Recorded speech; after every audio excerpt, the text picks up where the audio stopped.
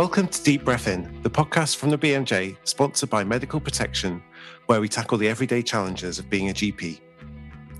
In today's episode, we're fresh from the Wonka and RCGP conference, and we're ready to share some of the best bits with you, including a chat about continuity with RCGP Chair Martin Marshall, and a great example of how to be a truly community-based GP in Emma Gladwin-Field.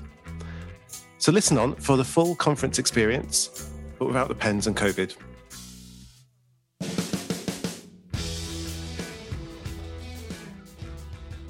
I'm Tom Nolan, a GP and clinical editor for the BMJ, and I'm joined by my fellow conference delegate, Navjoyt. Hi.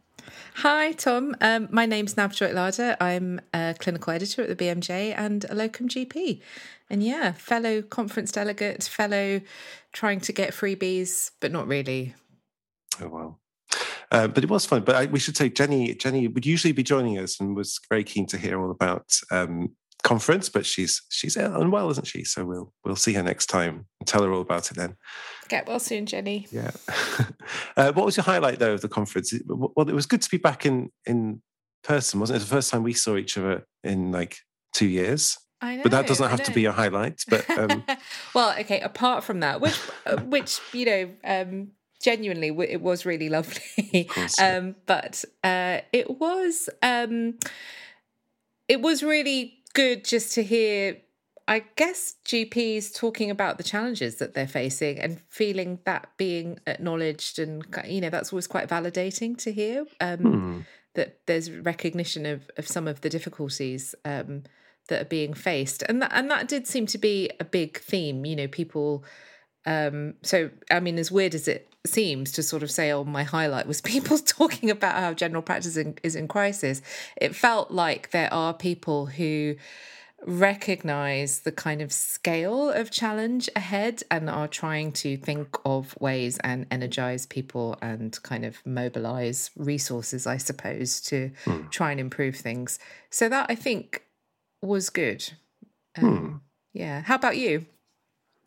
Me, I had nothing quite as high-minded as that. I think I just enjoyed, apart from when we were on the stand, having to do all that side of it. It's just nice, like rifling through your program, isn't it? And deciding what you want to go and look at, and then getting there, and then wishing you went to something else. Yeah, actually, I was really out of practice at that kind of, just being at a conference. That was fun. Yeah. Yeah, and the week coffee, and there's some poster exhibits, all that. It was good. Yeah. But should we try and so we're going to have a couple of we did quite a few interviews, didn't we? We had our roving mic, and we recorded a few interviews when we had built up the energy to do so. But so we're going to hear a couple of those today. But what were the other themes? Because one was continuity, wasn't it? That was the topic of Martin Marshall's keynote speech. So we're going to hear from him. But what else was there before we go on to that? Well, it felt like the conference was trying to tackle some of the big issues, really. So I think workforce was another big theme, thinking about the various challenges related to shortages, and then health inequity was another big theme. Yeah, there was some quite sort of blistering remarks about the current political landscape, shall we say? Yeah. So that was all. I suppose that relates to what I felt was kind of a highlight, is that there is at least a recognition of what's happening, and it felt quite kind of motivating at times to hear that. And obviously post-COVID recovery, speaking of COVID, that came up a lot, and this idea of the new normal and what is the new normal. And I missed that. I am slightly allergic to that phrase. Did that come up a bit? Did it? Yeah, it did in some of the talks I went to. Although not that much. I felt like a bit, but like I felt like COVID was kind of not that spoken about, and really, if I'm going to be honest, not really acknowledged very much in terms of mitigations and mask wearing and that sort of thing. We're in this kind of windowless, almost airless conference centre. It felt a little bit COVID-y. But yes, I have felt slightly ill ever since, but I'm not sure if that was It's not a confirmed COVID, but could have been the content. Who knows? Yes. Well, should we move on to these interviews then? I'm keen to get listening to those. So perhaps we should start with Martin Marshall as the keynote speaker, and it leads us into our second chat with Emma as well. So he talked about something which I think you hear Martin Marshall talk about quite a bit, isn't it? Which is continuity of care and the role of the GP and how we can, I suppose, protect or maintain that role in modern general practice. So shall we have a listen to what he said when I spoke to him on a corridor and people kept walking past. I'm not sure how much of that will come through, but apologies for the footsteps in advance.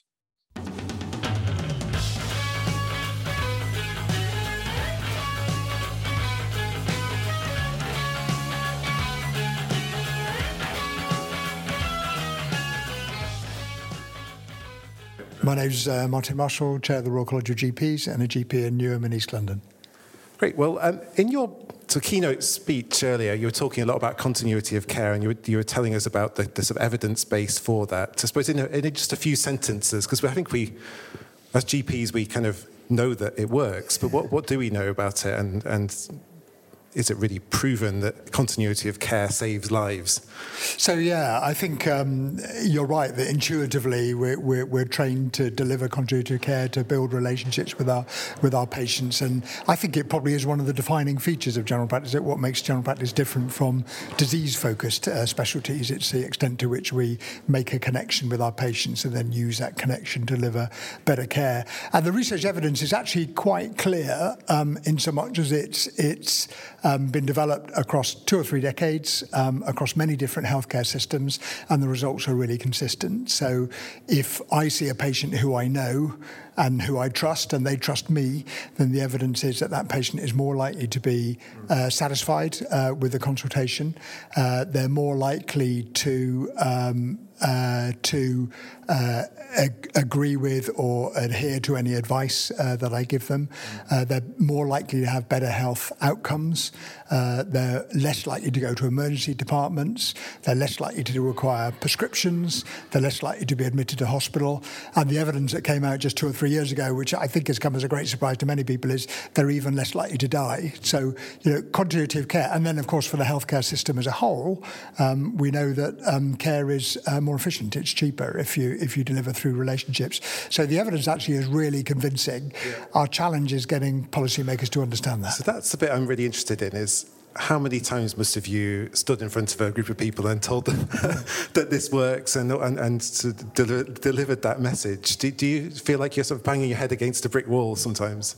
I don't feel like I'm banging my head against a brick wall as far as clinicians are concerned, right? Because most clinicians get it. Those clinicians who are a bit sceptical are just sceptical about our ability to deliver it in the current environment with all the stresses and maybe with the societal changes that we've seen as well. So I think clinicians, people go into general practice because they're interested in people and interested in how they could utilise relationships. So clinicians is fine. Yeah. The public, by and large, are very sympathetic and very encouraging as well. Some of the public, perhaps will rate access is more important than seeing the same doctor. But so often we hear patients talking about my doctor, and we hear about their irritations of having to see somebody new. Exactly. No, sorry, I'm only here today. Well, exactly, yeah. And so often they're irritated by having repeat information. Yes. They want you to understand them. At the most basic level of having understanding what the condition is they're presenting, but at a more sophisticated level, understand their environment, their family situation. Their relationships, what gives them a buzz and what worries them, what frightens them, and that's what we can do as GPs. So the problem is the politicians, the policymakers, and the system leaders, for whom it feels to me as if they just regard continuity as just a little bit too soft. Yeah. It's not something that hard that they can get their head around easily, and that's very frustrating. Yeah, so you can't put a number on it. Well, yeah, but you kind of can, can't you? But it's not easy to put a number or to specify exactly. So we're doing this interview in a corridor, which is probably not the best idea I've ever had. But so there's that difficulty in getting the politicians and policymakers to believe us. And then So what we're doing about that, if I could jump in, is trying to understand what it is that makes them tick. What are the arguments that they would understand? Yeah. And I think, if you're a politician, and most politicians are very bright, they're value driven, they want to get stuff done. Yeah. If we can make the case that that a system based on relationships is higher value, i.e. you get better outcomes at lower cost, that feels to me, particularly in the current environment, to be a really strong argument. So that's what we're pushing. And are you pushing, could we push for that to be incentivised in the usual way, like with QOF and other schemes, that actually your performance is sort of based on your level of continuity that you provide? Do you think the GP profession want that as well, or would that go down like a lead balloon? Well, I don't think that's the right way of encouraging something which should be a core professional value. Right. So it feels to me as if if you value continuity, then it's in your heart and you want to deliver it, and you will be deeply frustrated that you find it more difficult to deliver than before. So the idea of attaching specific financial incentives to it, to me, seems to be a really bad idea, because we know what happens. GPs are intelligent people and they know how to game specific performance management techniques. So just more generally, as a college, we think that QOF and other forms of incentivising are ready for a change. We've had them for nearly 20 years. We can see the benefits. There have been some benefits, but we can also see the unintended consequences, particularly around getting the right balance between internal motivation, professional motivation, and external motivation. So I don't think that's the right answer. All right, I'll try and see if that was the solution that everyone had been overlooking, but never, obviously not. What do you say you brought this up in your speech, your keynote speech at the conference, to the earlier career GP who, do you find it harder to make this argument, or to, or for their values to be aligned with yours and your experience? Yeah, I think there is a risk of that, mostly because I'm passionate about continuity of care because I've seen it work. I've been around for 30 years. I've worked in practices that have stable populations and stable patient groups and stable clinicians, and they're able to deliver continuity of care and they can see the benefits of it. I think a lot of our early career colleagues haven't necessarily been in that position, particularly because they've been practicing at a time when the system is under such pressure. So our job has to be, I think, to redefine what we mean by continuity of care and to make it relevant to modern society and to that group of clinicians. And that means thinking differently about it. So the old idea of having one GP, one patient for 40 years, which is the model that I was brought up to, it's still deliverable in some parts of the country in some practices, but in many it isn't. So how do we think differently about that? And that's partly about thinking about how we can deliver continuity through a team rather than through individuals, given that a lot of people want to work part-time, for example. It's partly about using technology to improve the way that we deliver continuity of care rather than to damage it. And it's partly about understanding that you don't have to know somebody for a long period of time to make a connection with them. And in my speech, I talked about speed relationships, and this is about, as GPs, we're taught to understand the human condition. We understand the psychology and sociology of what makes people tick, and I think that is something that we need to understand and respect in ourselves as a skill set. So you can make quick relationships. They might not be as substantive as a long-term relationship over time, but they're still useful. Still can make a huge difference to people's journeys, can't it? Exactly. As patients, That's great. I won't keep you too long. So just one other question. So I'm trying to ask people, do you? I'm sure you're going to say yes to this. Do you still love being a GP? and well, yes. Let's just check that first. Is that yeah, right? Absolutely. And I've got no doubt at all that I made the right career choice in medicine. In fact, I think I was always going to become a GP because I've always been more fascinated by people than I am by diseases. I've always enjoyed working in a more autonomous environment. I don't like the hierarchy of hospitals. I'm a natural GP, and I'm really glad that I do it, and I still love doing it. Well, that's a relief to hear. And what do you love the most? What's the thing that that's the thing that gets me into work, or when it happens is a joy? Yeah, I think it is about seeing patients who you know and understand and being able to help them, and seeing in their eyes that you're helping them when you make a connection with them and you're able to help them to cope with life. So that's the main thing. And the other thing I think is just having great colleagues. You know, the environment that we work in general practice, part of a multidisciplinary team, part of a close-knit team, in an organisation that has some kind of autonomy over what it does, some flexibility. Yep. That to me is just great as well.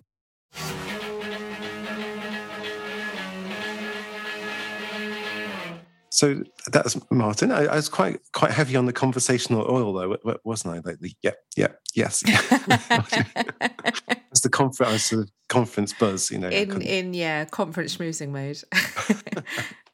But that was so interesting, I thought. As you said, continuity was one of the big themes, and it does seem to be on everyone's radar at the moment.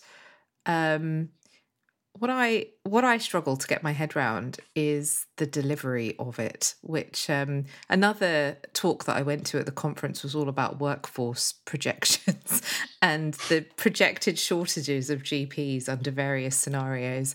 And we are due to be quite substantially short of GPs. We already are, but that's a problem that's going to get worse. And to me, I know that, people talk about the continuity of teams and, it won't be about having your individual patient list, but about, having sort of teams in the community, it won't just be GPs, but, nurses and all the other allied professionals working together. But it's still hard for me to sort of get my head around how that will happen. So there we go. Let's start with something really negative sorry to burst the balloon, but I think. Do you agree that like everybody is on the same? When you speak to clinicians, people are on the same page about continuity. Well, that's one thing I just wrote down there. That think listening to that back again. I mean, I'm all behind that message personally, and I've been lucky enough to work in a practice for several years where I've had those benefits. But having said that, leaving that practice at the end of last year, there's a bit of me was a bit relieved that those relationships were ending. Is that terrible? But like it does make your job easier, but also it sometimes makes it. There's something else that changes, I think, and I think I do wonder how much if you took a straw poll of 100 GPs, particularly the first 5 years GPs, how many really do want to do it because they're interested in people and because they like that one-to-one relationship with their patients. I think there's lots of other good reasons to want to be a GP and to be a good GP. Yeah. I'm not sure if there are so many of those people around who just love the relationship side of it. I mean, I'm a locum GP, so I often don't. The relationship side of it for me is often about one consultation, meeting people in one consultation, and then most likely I won't see them again. And that still has its own, seeing patients, can always, all the good things that come with that, I still feel I experience, but I don't get that relationship over time. And I do miss that. But I completely hear what you're saying, is it comes with its own challenges as well.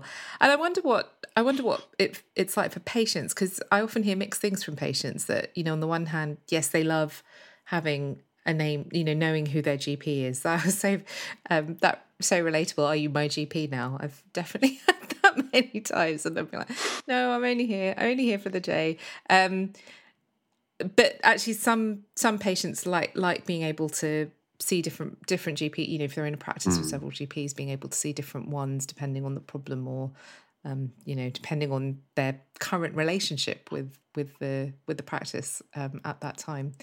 And so the BMJ published an editorial at the end of June called Tackling the Crisis in Primary Care, which was by Charlotte Paddison and Rebecca Rosen, who are two senior fellows at the health think tank, the Nuffield Trust. And they're talking, the editorial talks about the various challenges in primary care at the moment, and one of them being this dichotomy that's sometimes set up between choosing between access and continuity. And actually what we need is, we need access that works for patients, and we need, and continuity with all the advantages that it brings as well. And I was interested to hear Martin talking about the fact that policymakers don't still fully get it, and, trying to find a way for policymakers to to try and convey the advantages of continuity in a way that will appeal to policymakers. I think that does sound like a challenge. But I was struck by, I just wanted to read out one paragraph from the editorial, because I thought it does really sell kind of continuity, to someone who already gets the value of it. But I wonder if it will resonate with readers. Just to read this section out. In particular, policymakers still do not fully acknowledge the extent to which GPs prevent overuse of other health services by holding risk in the community, which provides enormous benefit to the NHS's wider system, and crucially, the importance of continuity of care in enabling this. While the associations between continuity, patient trust, and risk holding are not fully understood, evidence shows that relational continuity builds high trust relationships and patient confidence in the safety of their care. At the same time, knowing your patient well supports good clinical judgment, particularly when dealing with undifferentiated systems. All these factors are needed to support GPs in managing uncertainty and holding clinical risk safely in the community. So that, I think, it's quite interesting, that they're two really holding risk, and it is one of the really challenging parts of the job, I think. And I think it is easy to, underestimate that. And I think as a locum, that is something I often feel, is that, I don't know the patient so as well, or don't have their background. So that can feel like an added challenge. Yeah. And holding risk in a positive way, I think there could be misconstrued as, denying investigations or things, but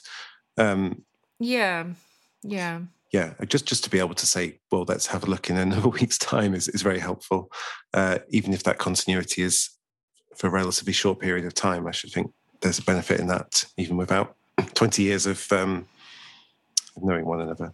Yeah. Well, let's move to our second interview now, shall we? Which is, I think, one of the challenges, or one thing that struck me from that chat to Martin was, do we need to be a bit more creative about this and the GP role and that continuity, or what the GP looks like to patients or the community? So we spoke to a GP in the Northwest called Emma Gladwin Field. I got a text from Duncan, who's our producer, to say, come to room 14. There's a really good one. Let's go and talk to her. So I had to miss somebody's audit on COVID to get across to that room and have a chat with Emma. And I'm really glad I did, because she is a really interesting GP to talk to, very friendly, and gave me that good conference vibe too. So let's have a listen to Emma after this from our sponsor. When you're a GP, you're not just 9 to 5. Being a GP is part of who you are, whatever the time of day. So when it comes to your indemnity, you need someone you can turn to at any time. Medical Protection is always here for you, with expert medico-legal advice, including 24/7 in an emergency.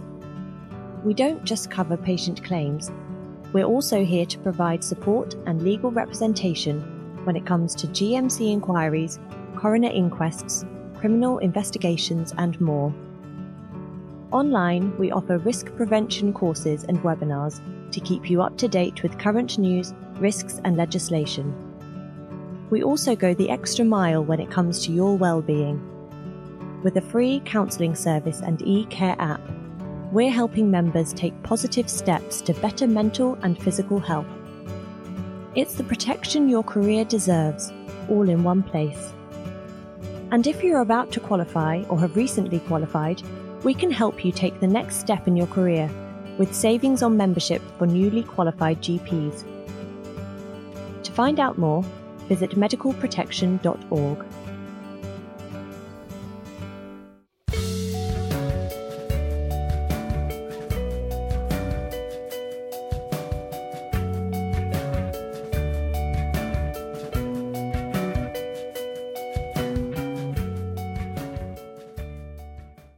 So let's go back to that chat I had with Emma Gladwin-Field. So my name's Emma Gladwin-Field and I work in Rosendale, which is in East Lancashire. Great. Not far from where I grew up, so that's great. Tell us, so we're at the RCGP conference. Tell us what your talk was about. And So my talk was called Head Teachers and GPs, the New Power Couple.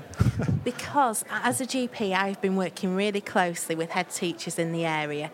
And GPs and head teachers, there are so many similarities between us, both trusted in the community, responsible. And we both spend a lot of time with the same families. And we both go to bed at night worrying about the same families. And also, speaking to lots of head teachers, they are generally really worried about obesity in Rosendale. That was one of my slides, because almost a quarter of 11-year-olds leave primary school obese in Rosendale. So something has to be done. And we can't wait for them to come into our surgery, age 25, type 2 diabetic. We need to act now. So what I've been doing is connecting with schools, with churches, community centres, and taking the primary healthcare team out in doing workshops and blood pressure checks, physical activity sessions, nutritional sessions, lots of different things with different organisations. right. Wow. So a complete change from sitting behind your desk, going through your list. Yeah. What made you decide to do that? Was it just... Well, I've always felt that I could do more, Right. and that in general practice we're firefighting a lot of the time, and I just felt what I could do for my community is to get out there and see if I could make little tweaks, talk to people about well-being and just general health and physical activity. Okay. Just to see if they can make it a habit, give them the tools to do it. Yeah. And luckily, I have an amazing friendship group that a lot of them are healthcare professionals, and they've helped me. Right. Do right. it. So what was the first step with that? I sort of think I would think, I want to go and do something in my community, but Well, do you know what what? do I actually do? The first step was on Christmas Day, Okay. 2018, and I had a lovely bath, and it just suddenly came to me. I know, I'd just been to a conference, it was really good, and it was full of workshops, and I thought, that is what the community needs. A little bit like a conference, interesting speakers, not going on for a long time, and then workshops that are fun. Yeah. And then I got out the bath and I texted the vicar. And I said, could we borrow the church hall? And he said, yeah, of course, Merry Christmas. And then the rest just happened. Do you think it's because you asked him on Christmas Day? I don't know. No, he's a lovely vicar. Rod Bevan, lovely man. Right, that's such a good point, isn't it? Like we're at the conference here, everyone's really happy and energized by it. But also, with kids in school, there's all those events are really important to the children and families and community, aren't they? Yes. But we're never there. We're invisible, aren't we? Yes, that's it. So it's about making yourself known in the community. Yeah. So I have great links with different primary schools. One thing that I really enjoyed doing during the pandemic is that I'm a trainer as well, is that I got my GP trainees and the medical students I was looking after to do Zoom science lessons for local schools, and they loved it, both of them. But it's great practice of communication skills, talking about the digestive system in a way that 6-year-olds can understand. So, it's just being there, familiar face, and this is what general practice is about. We've forgotten it, and I work... How many sessions? 8 sessions a week. So I totally know what it's like. Yeah. And you get drained. And I no wonder our profession is burnt out. But it's this little thing. Things like this, to me, it energises me. Yeah. And I know that it's needed. So I have a boring practical question. Another barrier, I think, to doing this is saying, well, I'm working 8 sessions. Yeah. Am I going to do 6 sessions and spend 2 on it? And how are we going to manage the demand, which is never-ending for consultations? Well, a lot of it I've done in my own time. Okay. So on a Friday, which is my day off, I've done it, had the meetings, done the wellbeing road shows in the school. Yeah. But actually what's happened recently is that I've linked up with Sports England and a local delivery pirate called Together an Active Future, because Rosendale, it's wonderful, it's really connected, and collaboration happens just naturally there. And we've obviously, Together an Active Future is based in East Lancs, so they've started paying me and funding me for, and these weird ideas that I come up with. They're like, yeah, that's a really good idea. Yeah, well, that's good. So you, I guess that's how things happen, isn't it? You do have to. Yes, that's it. Sometimes just put your own time and effort in first, unfortunately. Yes. But it's worth it in the end. And I would do it if it wasn't funded. It's just that now it makes life a little bit easier because I am dropping some sessions, actually. But I'm doing something else instead. Working at UCLan Medical School. Oh, right. How do you find being... I presume people in Rosendale know you, they see you on the street. Oh, it's a doctor.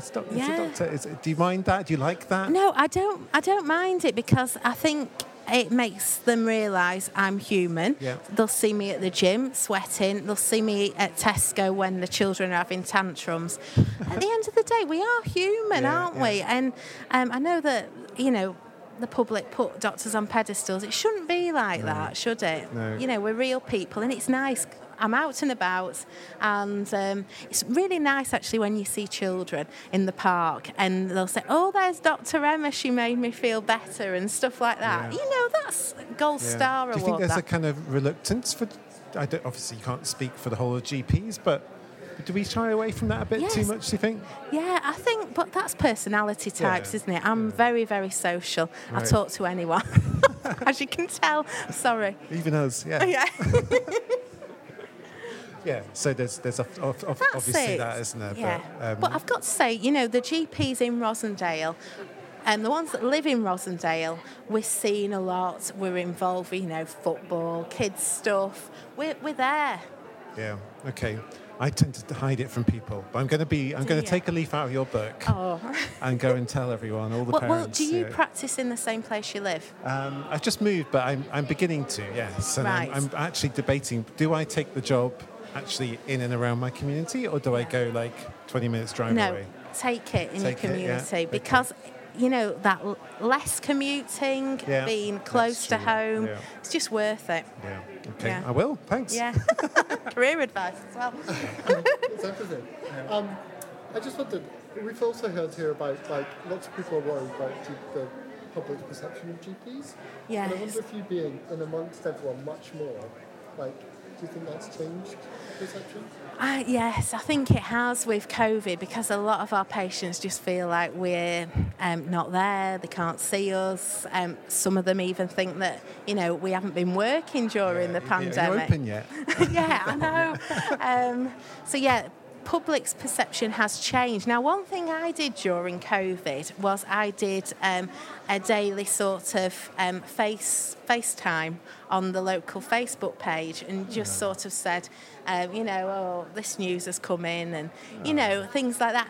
And I got a lot of good feedback about that, for the elderly patients, people who weren't sure what on earth a pandemic was, a virus was, seeing their local GP saying, well, this is what we've been told, this is what we know at the moment.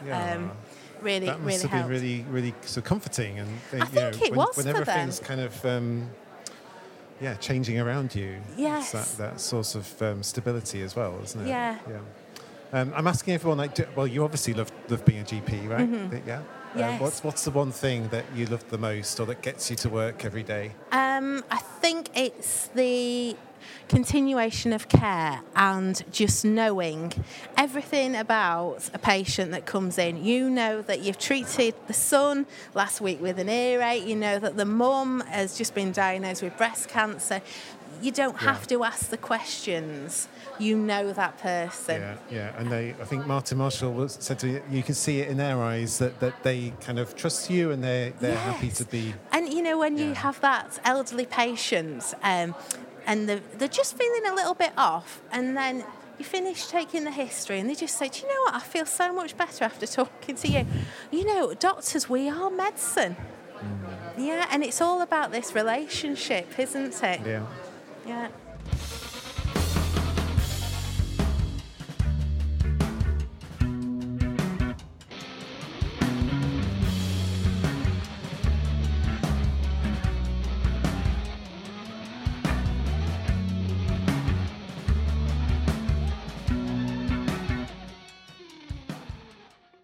she's a legend, isn't she? What a lovely chat. That was so nice.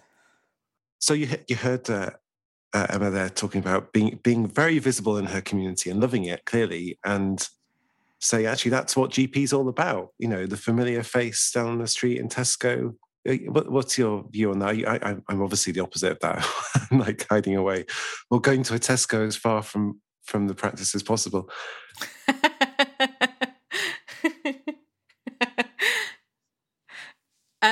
Well, I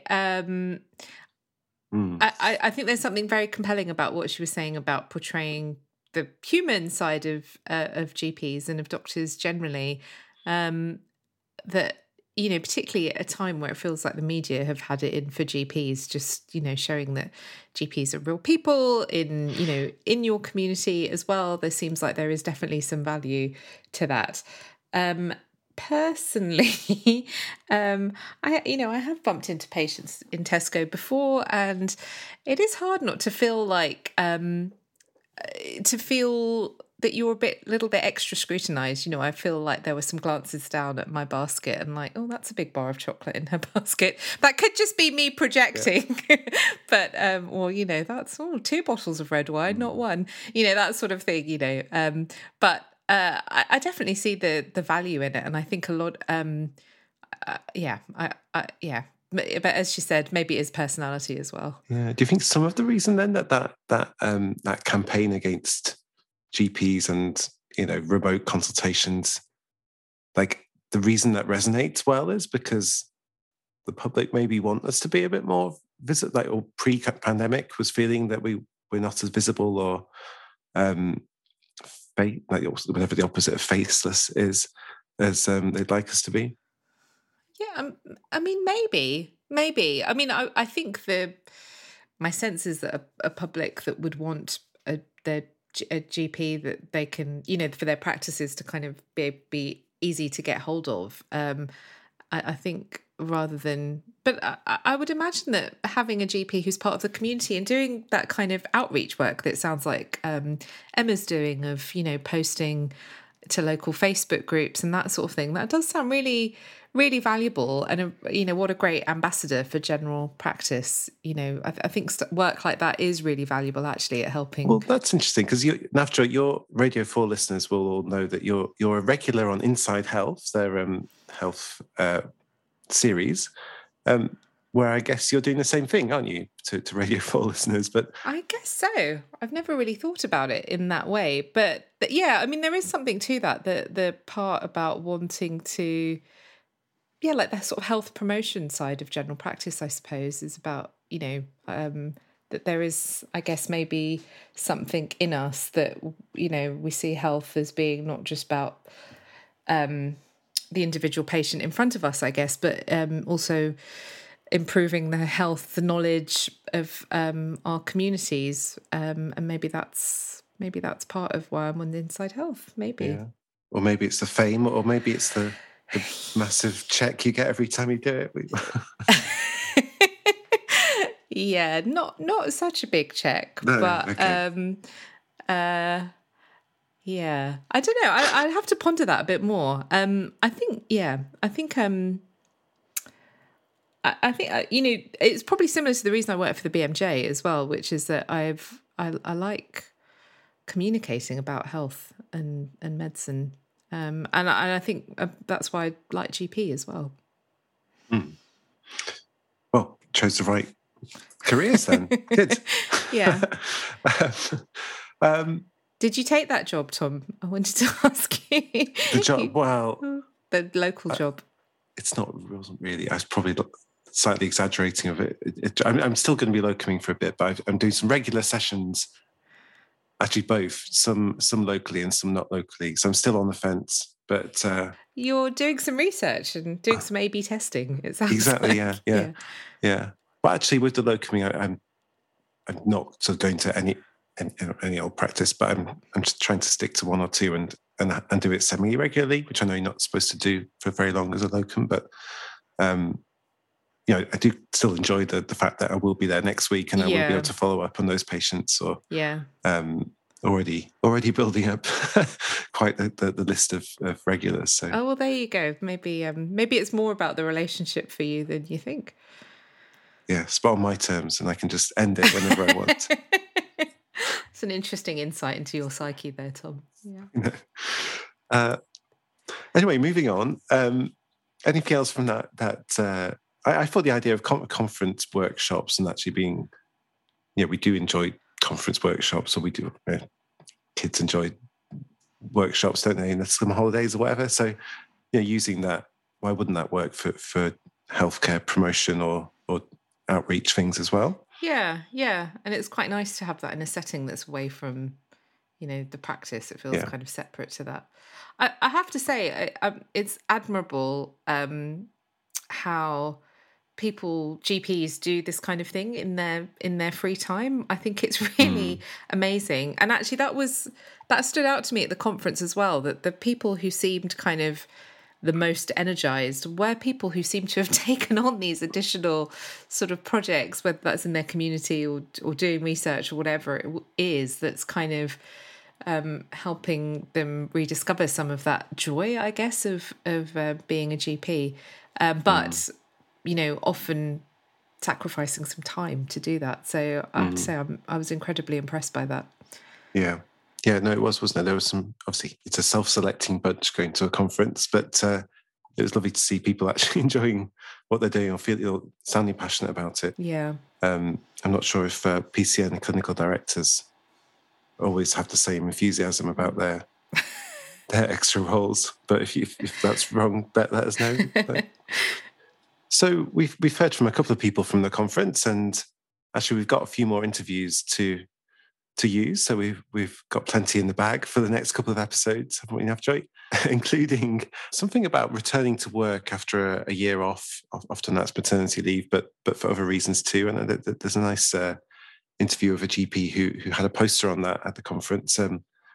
And might be a good time to say, if you want to come on the podcast or talk to us, then it'd be great to hear from somebody who's had some time off and returned to GP and what that's been like. And we have heard from a few listeners, haven't we, that they quite like these topics, maybe less clinical, more about trying to solve those kind of common problems we have in GP. Yeah. I mean, the feedback we've had is that hearing about how GPs and practices are solving some of the challenges that, we often talk about and find, we all know how thorny and difficult they can be to solve, but at a sort of individual practice or area level, people are coming up with ways to find solutions. And so we'd love to hear from people who, have found ways to, have a really good solution to appointments, for example, that works for them, or to continuity within your practice, for example. We'd really love to hear from you and showcase some examples of those. So if you'd like to get in touch, you can email us at practice@bmj.com. Navjoy is on Twitter.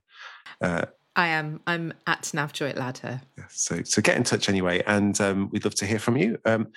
So I think that brings us to the end of the episode. Thanks, Navjoy. It's been fun reminiscing about our time at the conference. Yeah, it has. Thanks very much, Tom. See you next time.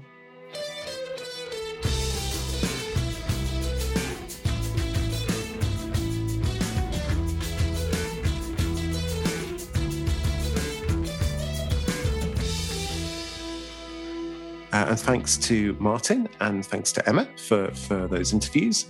If you're enjoying Deep Breath In, please subscribe wherever you get your podcasts from. And if you have time, leave us a review or send us your 5 stars, or just tell your colleagues and try and boost our listener numbers. We'll see you in a couple of weeks with more from the conference and more chat about GP life. Bye for now.